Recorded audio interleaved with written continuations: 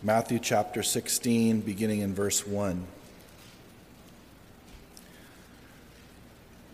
When Jesus came into the region of Caesarea Philippi, he asked his disciples, saying, "Who do men say that I, the Son of Man, am?" So they said, "Some say John the Baptist, some Elijah, and others Jeremiah or one of the prophets." And he said to them, "But who do you say that I am?" Verse 16, Simon Peter answered and said, "You are the Christ, the Son of the living God." Jesus answered and said to him, "Blessed are you, Simon Bar-Jonah, for flesh and blood has not revealed this to you, but my Father who is in heaven. And also I say to you that you are Peter, and on this rock I will build my church, and the gates of Hades shall not prevail against it." Let's pray together. Father, thank you for your word. Thank you that we have it to turn to. There's no other place that we can look in this world that has your eternal word, Lord, besides your word. And we thank you for your revelation. We recognize that revelation is a privilege, that we have received revelation from you, and we're highly privileged and favored because of that. Thank you for the Holy Spirit who lives in us that know you, who can teach us and help us understand your word and apply it to our lives. We ask for his work in our lives this morning, and we commit it to you in Jesus' name. Amen. Please be seated. Today, as we continue our series, it's not a very long one, just a few weeks, but a little detour series on the Calvary Chapel distinctives, we come to kind of the purpose of the church. You know, last week we looked at calling, and that calling is everything. Everything flows from calling. God does not call the equipped, he equips the called. And all the grace that we need, all the power that we need, everything that we need is tied to his calling. And it's important that we don't get those mixed up to where we're thinking that, well, I'm going to do all these things and that'll produce a calling. No, the calling is what starts everything. And then he equips and gives us all the grace. Pastor Chuck used to say, where God guides, God provides.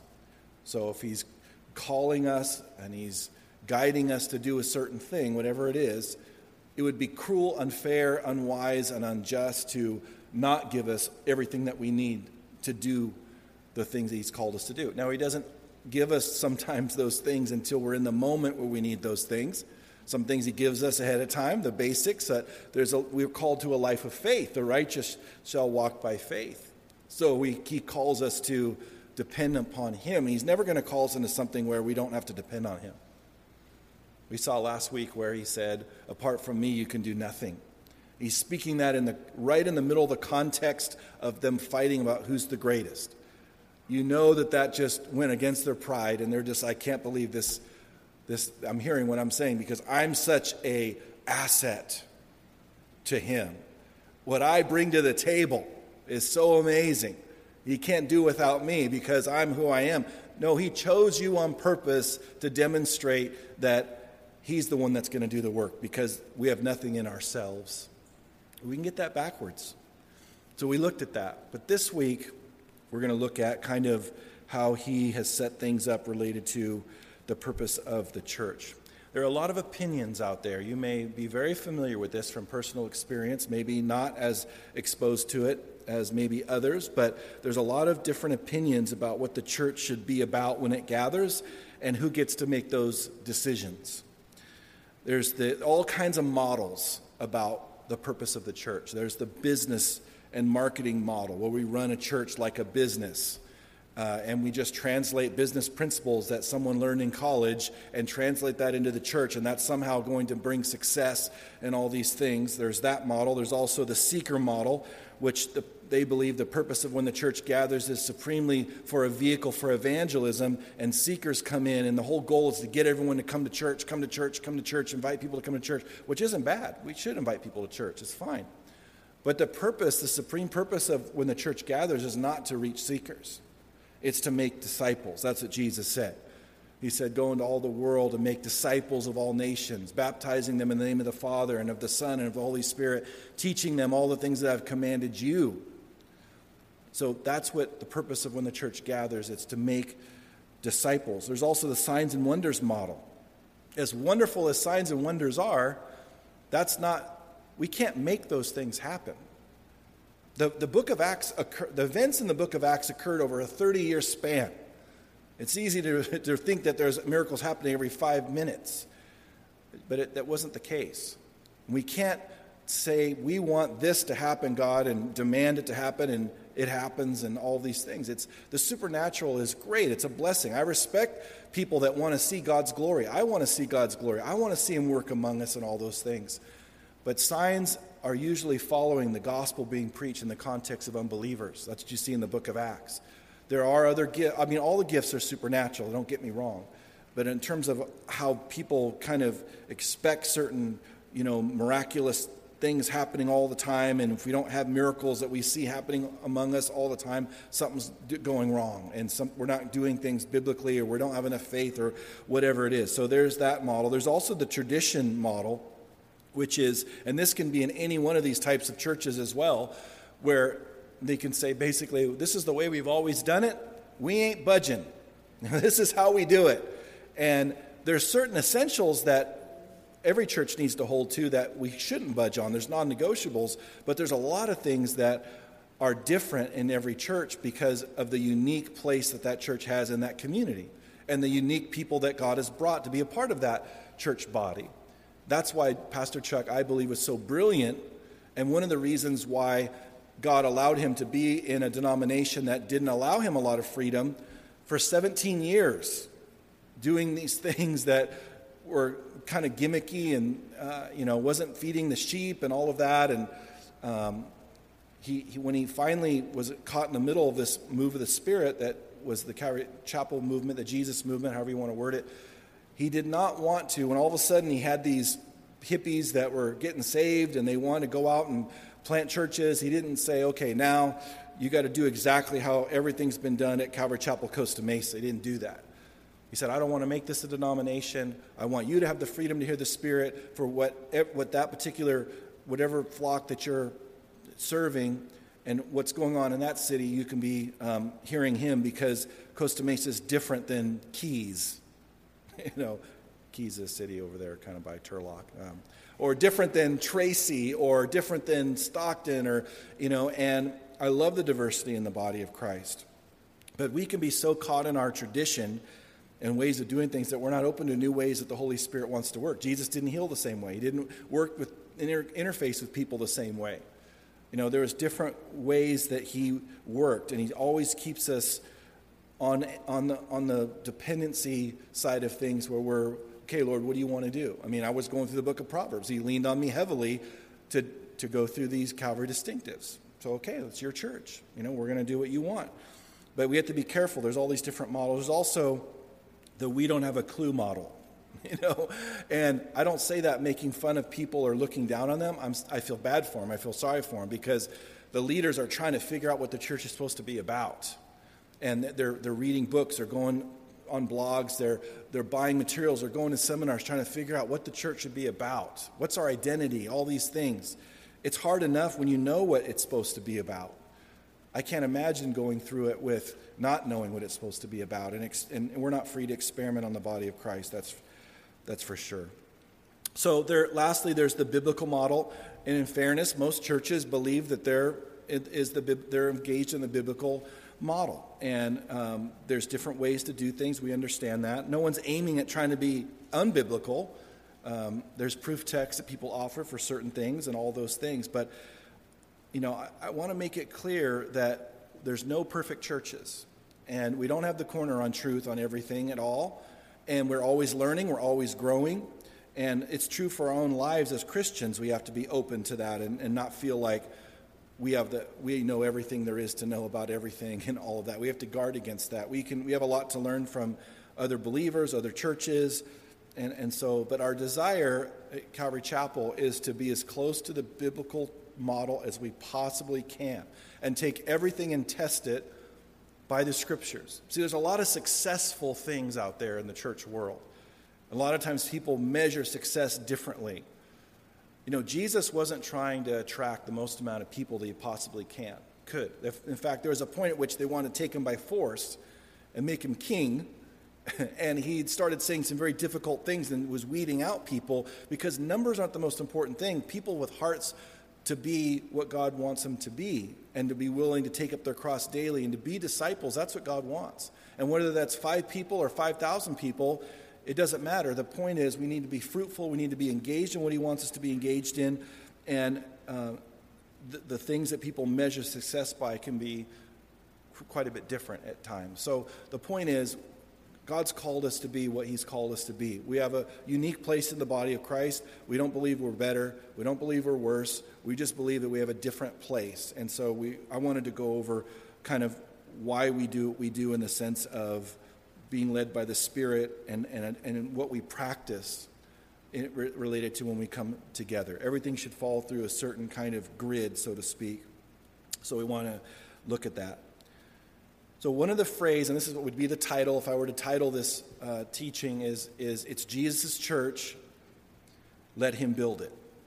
That's kind of sums up everything related to kind of our view of the purpose of the church. In this text in Matthew chapter 16, and we'll be looking at a few different texts this morning, the Lord Jesus, He's in the northern part of Israel, in Caesarea Philippi. When you go on a tour to Israel, usually go to Caesarea Philippi. There's a big, massive cave that was nicknamed the Gates of Hell, and it was, dedicated to false god and all of that. And it was very fitting that Jesus talks about the gates of hell, because he's kind of using that as a launching point into real gates of hell, related to the defense mechanisms of the demonic world and Satan and all of those things. So he asks them a question in verse 13. It says, when Jesus came into the region of Caesarea Philippi, he asked his disciples, saying, who do men say that I, the Son of Man, am?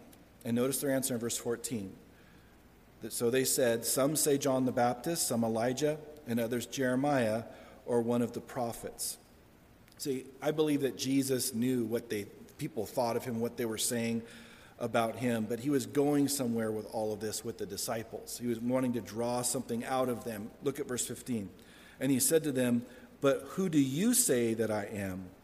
Simon Peter answered and said, you are the Christ, the Son of the living God. Verse 17. Jesus answered and said to him, blessed are you, Simon Bar-Jonah, for flesh and blood has not revealed this to you, but my Father who is in heaven. I believe Jesus knew that God had revealed this to Peter, that Jesus was the promised Messiah, and he wanted Peter to confess that before the Lord Jesus and before the other disciples. I believe he also wanted to acknowledge that God has to be involved for a person to come to that conclusion, that it's not independent. He knew they were fighting about who's the greatest. It's not like he had some heavy revy that was unique to everybody else, and that's heavy revelation there, just so you know that. But and he didn't want that to, them to think that Peter came to that conclusion by himself. Jesus said, no one comes to the Father unless the Spirit draws him. So we have to be convicted by the Spirit. The Holy Spirit has to work and show us that we need salvation, convict us of our sins, and then he testifies to our hearts that we need to receive Christ and trust in Christ. That's the work of the Spirit. Now we can resist that, but that is still the work of the Spirit there. So that he wants them to know that. And then lastly, he wants to teach them 4 things about his church in verse 18. So let's read that. Also, I also say to you that you are Peter, and on this rock I will build my church, and the gates of Hades shall not prevail against it. Gates were protection mechanisms for cities back in that day. That's where the place that armies would want to come and conquer a city. There would be a walled city, and then there would be gates, and that would be the weakest place. And if they could get through those gates, they could get into the city. And when God used Joshua, with the in that battle there, the walls fell. He didn't even use the gates. He just made all the walls crumble, so he didn't even need to go through the gates there with Jericho. So, but gates are protective mechanisms. So he's saying that, first of all, Jesus is saying that it's his church. He doesn't say it's Peter's church. He says it's his church. Secondly, he says that he would build it. That is, Jesus would build his church. We see that right in the verse. Thirdly, it would be built on Peter's confession. And when he uses the word rock, he said, "You are Peter," which means small rock, kind of like a pebble. And he said, "And upon this rock I will build my church." The word rock there, that's a different Greek word. That's the word for boulder, a massive, huge rock. So he's saying, your name is Pebble, and upon this boulder, talking about what Peter said, his confession that Jesus is the Messiah, he would build his church. So the church, how does the church expand? The church expands by somebody recognizing that they're a sinner, that they're less than perfect, they've sinned against God, and they can't save themselves, and they're trusting in what Jesus did for them on the cross, his death, burial, and resurrection, to pay their way to heaven, and they can't earn it, and they receive it as a gift, and they repent, and they receive that. When someone does that, now they're added to the church. Jesus just built his church because they received and appropriated the truth of what Peter said, that he is the Messiah, he is the Christ, and his church gets built, it gets added. The body of Christ is larger in general. There. I'm not talking about a local body. I mean, that happens on a smaller scale when people in a local body preach the gospel and people get saved. That local body is added to if that's where God's called them. Sometimes it's not. When we lead people to Christ, we don't know where God's going to place them. We can't assume that it's always going to be with the church we're at. It could be another church. We have to be focused on the whole body of Christ and building the whole body of Christ. Now, we need to follow up with them, help them make a connection if they're called to another church, help them get in, help them grow. We still have that responsibility until, it's appropriate for us to kind of let that process take care of itself. But God adds to the church by building the body of Christ. But one of the things he says that nothing, even the gates of Hades, can prevent it from going forward. He says that at the end of verse 18. And the gates of Hades shall not prevail against it. What is it? The church. The church is moving forward. It's going to move forward. The church is going to be here all the way to the rapture. And then there's going to be tribulation saints that are going to get saved after the rapture in the 7-year tribulation. So the church is going to exist. When we say we have to reach young people because we're one generation from the church going extinct is not possible. It's not going to happen. It doesn't mean that we don't reach out to young people and try to pass it on. We need to do all those things. But the church will be here at the rapture when Jesus snatches his church up. It's going to happen. Nothing can stop. Even the gates of Hades, even the hell itself can't stop the church going forward. We're more than conquerors. We need to walk in that. That's the reality. So he's saying all this. So I'm the senior pastor, and it's important to be reminded that if you haven't, and maybe you haven't heard us say this and talk about this, but this church is not my church. I'm called to serve this church. But it's Jesus' church. Pastor Chuck used to pound that in us. Fellows, don't say it's your church. It's the Lord's. Okay, Pastor Chuck, I don't have any intention of. But, the thing is, we have to be reminded of that. And there's lots of things that happen here that I don't care for. It wouldn't be my preference.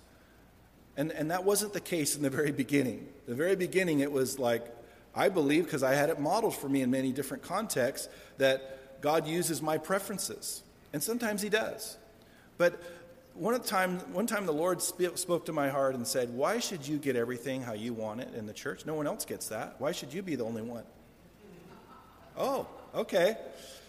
That's a good point. And the more I've let go and the more I've recognized that the Holy Spirit leads in different ways apart from my preferences, the people have been blessed. And I'm not saying I've arrived. I have a long ways to grow in that area too. But it's true. It's not my church. He hasn't called me to build the church. He's called me to build up the church. He's called all of us to build up the church. But he hasn't called me to build the church. He's called me to share my faith as a Christian, just like he's called you to share your faith as a Christian. He's called me to disciple people in evangelism. But he hasn't called me to add to the numbers of this church. And you may see like, well, that's not that big of a difference. Evangelism is adding. No, because there's times where he doesn't lead people to come here, but he leads people to go to other churches after they get saved. I mean, I'm inviting them. It's not that we're trying to repel them, but that happens sometimes. They have a connection with a group of people that have been sharing the gospel with them for a long time. And they maybe have visited a handful of times, but we just happen to be on the harvest end of things. And now God wants them to go and be a part of that fellowship. Great. As long as it's a true church. I'm not talking about a cult or anything. But, so you can't look at that. You can't look at that and say, well, I have to have numbers. And it's sad that many pastors are so consumed with numbers. And I'm not saying I'm above that. I mean, I've thought about numbers too. But the point is that Pastor Chuck used to say, just make them the best fed, best loved sheep. Focus on the chairs that are full, not the empty ones. God will take care of all of that. You just love the people that God's given you to care for and to be faithful and see what he does. And we've aimed to do that. So he's called me to feed and tend sheep. He said to Peter, if you love me, feed my sheep. If you love me, tend my lambs. He didn't say, if you love me, multiply my sheep. He said, if you love me, tend them and feed them. So I have to know that, and I feel so bad for people that don't understand that. He's called me to make disciples. He's called all of us to be part of that, as we'll get to in a moment. So there's a cycle, and this is biblical. We're called, every one of us, again, there's no gift of evangelism in the Bible. There's the office of evangelist. They equip the saints on how to preach the gospel to people. And they may be really good at preaching the gospel, and just because someone's good at preaching the gospel doesn't mean that they're called to be an evangelist. But they may, just like a lot of things, and we do things repeatedly, we get better and better at those things. Sometimes people are really good at preaching the gospel because they've been doing it a lot, and they weren't that good in the very beginning. I was horrible at it in the very beginning. Trust me, really bad. I mean, I can't believe anyone ever got saved. But, it's just, you just share the gospel with people. And so people get better and better and better at it. But as people go out, the goal of making disciples as far as God's concerned, and this is in part, there's other purposes too, but is for you and I to be so mature that we can go outside and preach the gospel, lead someone to Christ, and then bring them in to be discipled, and then they grow until they get to the point where they can preach the gospel out there, and they lead people to Christ, and those people come in to be discipled. There's no one in the New Testament, there's no one in the book of Acts that receives Christ in a church. I challenge you to find someone that receives Christ in a church. I'm not talking about a synagogue. That's missions. When Paul used to go into the synagogues and preach the gospel, that wasn't a Christian church. That was him going like on a missions trip and going inside of a synagogue, preaching the gospel, and so forth. Now, we know that it happened. I don't want you to misunderstand me. People receive Christ in churches, just like they do here, like they do other churches. We need to preach the gospel. There's unbelievers there. But there's a difference between preaching the gospel when unbelievers happen to come and you invite them or whatever, and turning the whole service into geared towards reaching seekers. And what happens is people use man-made messages that are all man-focused that appeal to seekers, and they starve the sheep. And I'm not saying they mean to do it. I'm sure it's very accidental. They just have been taught that model. And people they don't grow. They don't become disciples. Just like there's a book called Not a Fan. And it's about God doesn't want fans. He wants disciples. He wants people that follow him, not just are fond of him. Very important for us. So that's the cycle. So if we're unwilling to preach the gospel out there, we're interrupting that cycle. Because God wants us to reach the lost in our lives and be able to reproduce and be able to have people come to Christ through us. And it's not wrong to invite people to church and have them get saved. Yes, that's great. Use every means possible. But we should be able to lead someone to Christ out there and have him bring him in here to be discipled. So we know it's his church. He said he would build it. We know what he's going to build on, the truth of the Messiah, and he's the Messiah. And nothing can prevent the church from going forward. You know all that. Let's look at how Jesus builds his church now. And there's two main passages I want us to go to. The first one is Acts 2. Let's go there, Acts chapter 2. We won't be going back to Matthew, unless the Lord leads me to, but I'm not aware of that yet. Acts chapter 2. And I want to look at the practical things that God uses to build his church, to mature his church. Because he hasn't left it up to leaders to just experiment on God's people. It's right in Scripture. Acts chapter 2, I want to begin reading in verse 42.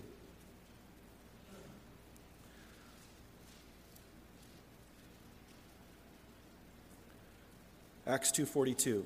And they continued steadfastly in the apostles' doctrine and fellowship, in the breaking of bread and in prayers. Then fear came over every soul, and many wonders and signs were done through the apostles. Now all who believed were together and had all things in common, and sold their possessions and goods, and divided them among all as anyone had need. So continuing daily with one accord in the temple, and breaking bread from house to house, they ate their food with gladness and simplicity of heart, praising God and having favor with all the people. And the Lord added to the church daily those who are being saved.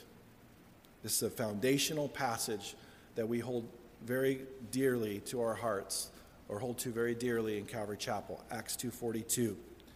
And Peter, just for the context here, Peter has just been preaching the gospel, and around 3,000 people received Christ in one day. What did Peter preach? The boulder, his confession that Jesus is the Messiah. And what did Jesus do? He added to the church, because he said, upon this rock, this boulder, I will build my church. He built upon Peter's confession, the truth of that confession that he is the Messiah. That's what Jesus uses for people to become part of the church.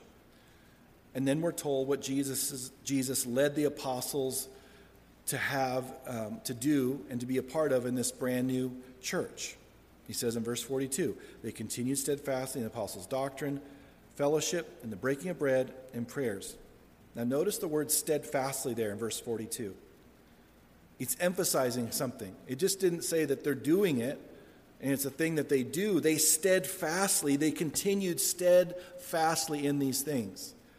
God knows that these four things are so important and so powerful in our lives to grow as believers. And we would think there's a big, long list. Now, there's some other things, obviously, as part of this. There's the baptism with the Holy Spirit. There's evangelism. There's lots of things that we see in other places. But he emphasized these are the only four things that he said they continued steadfastly in. So they steadfastly continued in the apostles' doctrine, the Word of God.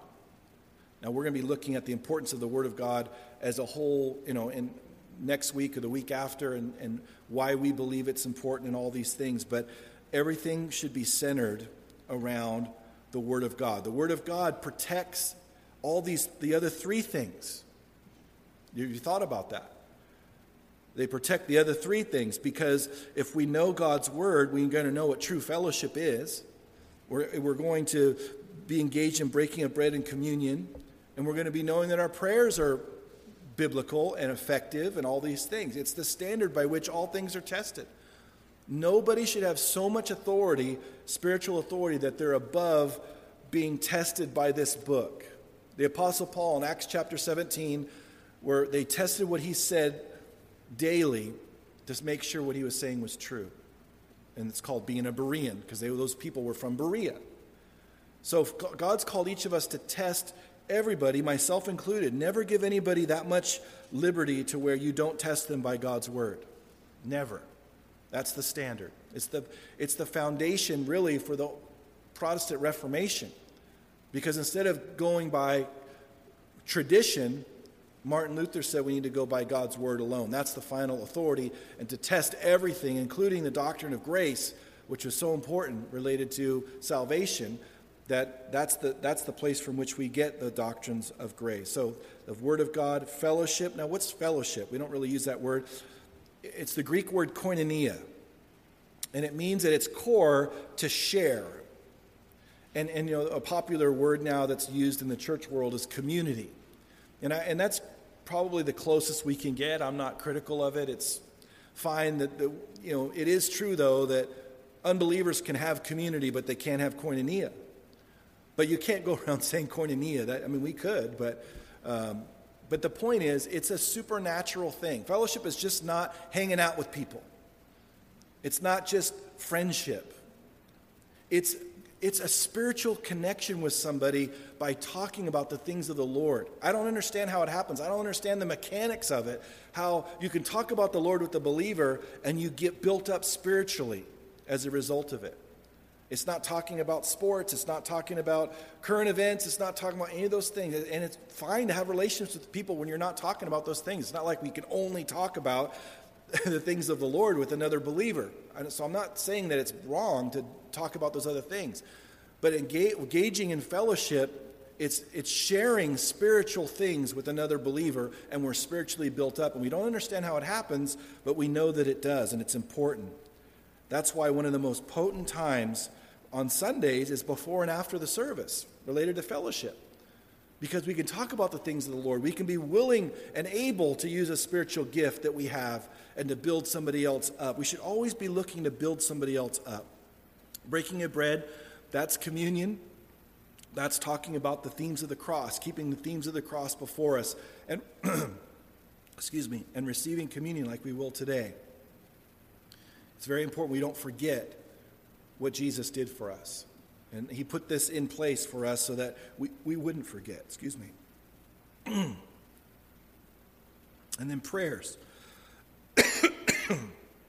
Prayers are important. We have a prayer meeting 7 days a week currently.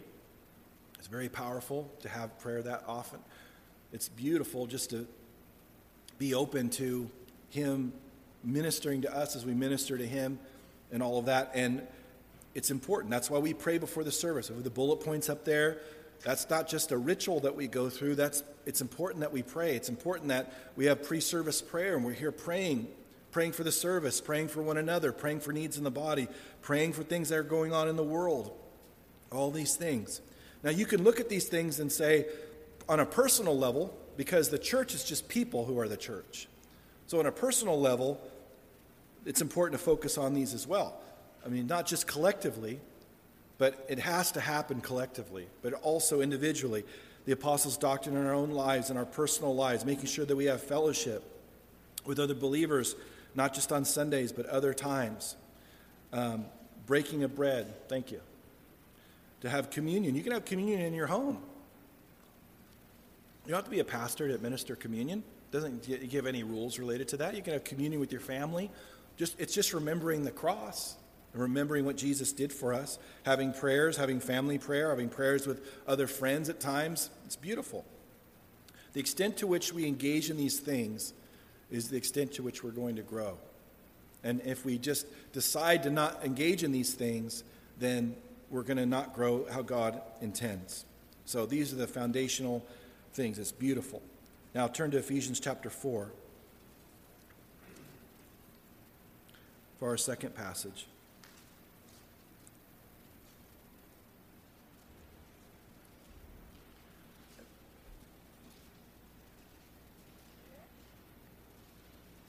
Ephesians chapter 4, I want to begin reading in verse 11.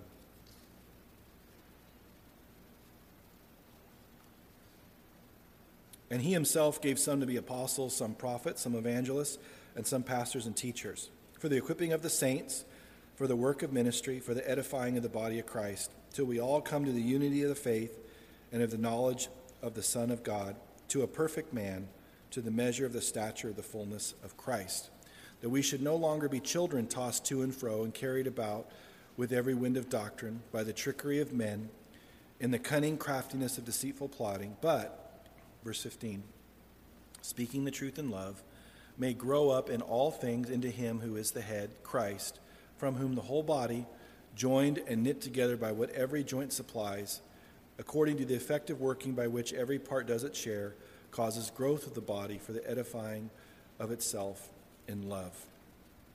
Context of Ephesians 4, and I'm not going to go into depth because the men and women are going to be going through Ephesians and they're going to definitely focus on chapter 4. But the context is Paul's writing to this church, and he's just finished in chapters 1 through 3 going over our inheritance in Christ. And now beginning in Ephesians 4:1, it says that now let us walk worthy of the calling with which we've been called. And he talks about unity from there, the unity of the faith, one Lord, one baptism, one, all those things. And he gets into how he gave gifts, Lord Jesus did. And he starts in verse 42, verse 11 rather, and says he himself, that's Jesus, gave some to be apostles, some prophets, some evangelists, some pastors and teachers. Sometimes you may hear the term the fivefold ministry. How many of us have heard that? Fivefold ministry. Okay, just me. Cool. But the apostles, prophets, evangelists, and pastors and teachers. And it's important for us to understand that for pastors there, you see the word some before all of that. Some apostles, some prophets, some evangelists, and some pastors. But then there's not the word some before teachers. Because that those are pastors and teachers are connected. So there should be a hyphen there, pastor, teacher. Sometimes you hear people talk about that they're a pastor, teacher. That's what they're referring to there. So these are what I call the office gifts. These are leadership gifts, office gifts, and they have a specific role in the body of Christ. And we see that role in verse 12 for the equipping of the saints. And the word equipping means to put something in its intended condition. They would use this word to describe when they were mending their nets or they were setting a bone. They would use this word. So it's talking about putting us in our intended spiritual condition and maturity in the body of Christ. And he says that these leaders equip the saints for the work of ministry. Who's doing the primary work of ministry there in verse 12? The people. They're doing the primary amount of ministry there for the edifying of the body of Christ. And he says how long it's supposed to happen? Well, it's a long time. Verse 13, till we all come to the unity of faith and the knowledge of the Son of God, to a perfect or complete man there. And he says that what it'll protect us from, verse 14, that we should no longer be children tossed to and fro and carried about with every wind of doctrine. See, when you leave the Word of God, and when you stop having the apostles' doctrine being the priority it's supposed to be, whether personally or corporately as a church, now you're susceptible to all kinds of false teaching that's out there. And false teaching doesn't come and knock on the door and say, I'm false teaching, believe me, please. It's enticing. It's all over television, Christian television, false teaching, things that aren't true. They're not biblical. And people they don't know because they're not grounded in Scripture.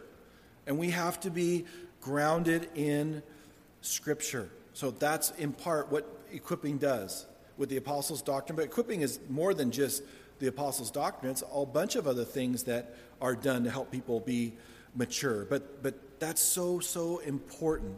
As he says there in verse 14, that by the trickery of men, and there's cunning craftiness and deceitful plotting, there's bad motivations that we don't see that God sees. And these people are dangerous. That's why Jesus talked about beware of false teachers, beware of wolves in sheep's clothing. And when you see a sheep devouring other sheep, you need to take a really good look. It's probably a wolf that's dressed in a sheep costume when you look a little closer, because sheep don't eat sheep. So that's what we watch for as shepherds. We watch for sheep getting devoured, and false teaching always devours people and causes harm. And one of the most subtle ways it causes harm is the man-centered messages that puts people's focus on themselves and not on God and not on other people. And they use Christianity as a tool to try to make them as prosperous as possible related to the world's definition of prosperity instead of God's definition of prosperity. And it's sad. And they use it as a self-help mechanism, and we have to beware of those things because it's all over the place. It's so predominant. Now look at God's motivation for us in verse 15 is, but speaking the truth in love may grow up in all things into Him.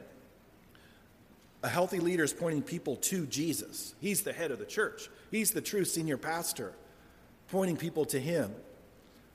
But God wants us to grow up. He wants us to grow. If we're not growing, there's something wrong. He wants us to grow. He wants me to grow. He doesn't want us to be the same spiritual maturity 3 months from now, 6 months from now, a year from now, 2 years from now. He wants us to continue to grow. But we have to be walking in the fullness of the purpose of the church, and a church that does those things so that we can grow. We don't want to be working against our church that we're in. We want to be working with it related to our spiritual growth. So then he continues there, and he says in verse 16, from whom the whole body, notice the word whole there, it's important, from whom the whole body, joining it together by what, notice the word every joint supplies, according to the effective working by which every part does its share, causes growth. There's our word again, growth of the body for the edifying or building up of itself in love. So notice that there's every twice in verse 16. What every joint supplies. Every part does its share. See, there's two pillars to making disciples in the church of how it works. You have one pillar that's the people in those office gifts that are equipping the saints for the work of ministry. That's the one pillar. Then there's another pillar called the body using their gifts. And that pillar is both going at the same time. Some churches are all equipping and no gifts are going on. No spiritual gifts, no people, and then there's one where it's all spiritual gifts and no equipping. But to be a New Testament church with the book of Acts as our model, nobody else, the book of Acts is our model, we have to, and in Ephesians and the rest of God's word, we need to be engaged in both of those things. So there has to be equipping, but every part of the body needs to do its share using their spiritual gifts. And I would say in Calvary Chapel in general, I'm making a big generalization here, but I would say in general, we're stronger on the equipping than we are using our gifts. But the thing is, we believe in all the gifts of the Holy Spirit for today. There used to be so many churches that would deny that the gifts of the Spirit are for today. And then someone said, Pastor, you claim to have the gift of teaching. I think that's a problem. Oh, yeah. So, yes, there are gifts for today, but just not the sign gifts. The miraculous things, the tongues, the prophecy, the miracles and all that, those aren't for today. Those passed off with the disciples. Those were used to help get the church off the ground and all of that. And now he doesn't use all those things. No, there's no Bible for that. Honestly, there's no Bible for that. So we have to believe, because what if, I wouldn't want to be a part of contributing to someone not walking in one of the gifts of the Spirit, one of the sign gifts that somehow people put in a different category, which God doesn't in his word. And now they're not going to be walking in that gift, or at least they have to work. God has to work against me in their lives to have them walk in that gift because I'm afraid of the supernatural, or I've been taught that way, or I can't control it as a leader, so I don't want to be a part of it. No, look to the book of Acts. It's a supernatural church, supernatural power. And he says when all these gifts are all of this is for continuing into growth. That's how long it's supposed to happen. And we're still needing the church built up. Paul talked about spiritual gifts. We need to use the gifts to build other people up. I'm pretty sure that the body of Christ still needs to have the body built up. We see that all the time. So we need spiritual gifts. We have to have all the gifts going on, but they have to be done decently and in order and biblical. And that, a lot of times, if you've had a bad experience with the gifts of the Spirit, you don't want anything to do with them. You think that there's only one way to exercise them, and that it's unbiblical or fleshly or whatever. But there's a way that's biblical. There's a way that's right and appropriate, and where the Holy Spirit is not interrupting himself, and where people are under the control of the Spirit. And there's things that are biblical, and all these things. Paul wrote in 1 Corinthians 14 to eagerly desire spiritual gifts. And he also said in 1 Corinthians chapter 12, do not be ignorant of spiritual gifts. How much ignorance and how much a lack of desire for spiritual gifts are in the body? Massively. And he says it right there. Says it right there that we should not be ignorant and we should be desiring of those things. So we have to have both of those going on for disciples to be made. We have room to grow in both of these pillars. That's never going to stop. We're going to need to grow in those things. We all are going to need to grow. So God's called each of us to be who he's called us to be mature enough to reproduce, to be able to lead someone to Christ outside the church without a leader helping you, to be able to lead somebody. And that's why we're starting this EE class again, and we're getting more and more trainers and all of that. There's going to be more and more slots available for that each semester. And that group is going to grow, and there's going to be more slots for people to plug in and learn by experience how to do it. Baby steps. No one takes you out on the first night and says, okay, Pat, go. and you don't know what to say. I don't know. It's little pieces. Taking a little tiny story or a little thing that you just, even being with them at first is so scary sometimes. But then you get a little bit used to that. You see how God works and all of that. You see that people are receptive. You say, wow, it's amazing how open people are. That's one of the things I hear over and over again when people take this class. I can't believe how open people are to the gospel. They're so open. You know why we know that? Because Jesus said the harvest is ripe. He says it's ready. Nobody goes into an orchard and when they know it's harvest time and so are surprised by ripe fruit. They expect it. But we don't expect it because we don't believe what Jesus said, that it's ripe. But if we believe what he said, we're going to be expecting a harvest and we're going to be reaping fruit. It's beautiful. So God wants us to do those things. He wants us to be discipled. He wants us to use our gifts and all of that. He wants nothing hindering us from being who we're called to be, to find out where our place to serve is in this life. God isn't pouring into you just so you can have a blessed life. It is true he wants you to have a blessed life, but it's his definition of a blessed life. His definition is that you can be a conduit or a vessel through whom he can work. And you can get your eyes off of yourself and bless other people and affect people's lives.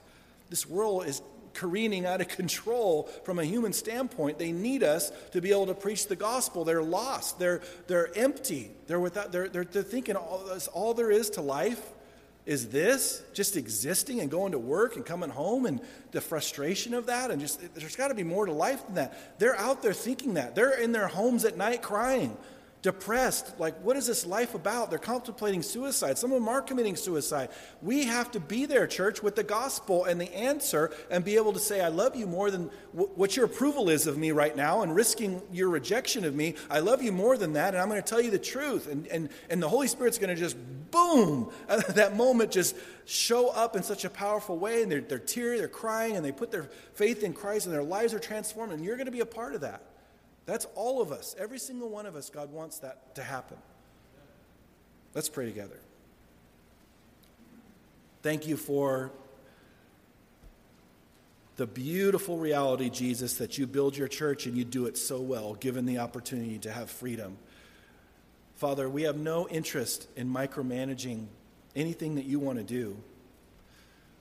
We want to have our hands off of it and let you directly do the work, because you know how to build. So we pray, Lord, for our church, which is your church. We pray that you would build and expand your kingdom among us as we step out and are faithful in what you've called us to do and be. We thank you for how you've laid it out so beautifully in Scripture what a church is supposed to be. Lord, keep us from straying from your biblical model. Protect all of our hearts against thinking we know better. Jesus, we recognize that even by the end of the first century, you're correcting churches and you're writing letters to them through John to correct things. We know you're patient, you're gracious with us. We need that. So help us, Father, to be the servants you've called us to be. Help us to love one another increasingly. And we thank you for your grace in Jesus' name. Amen.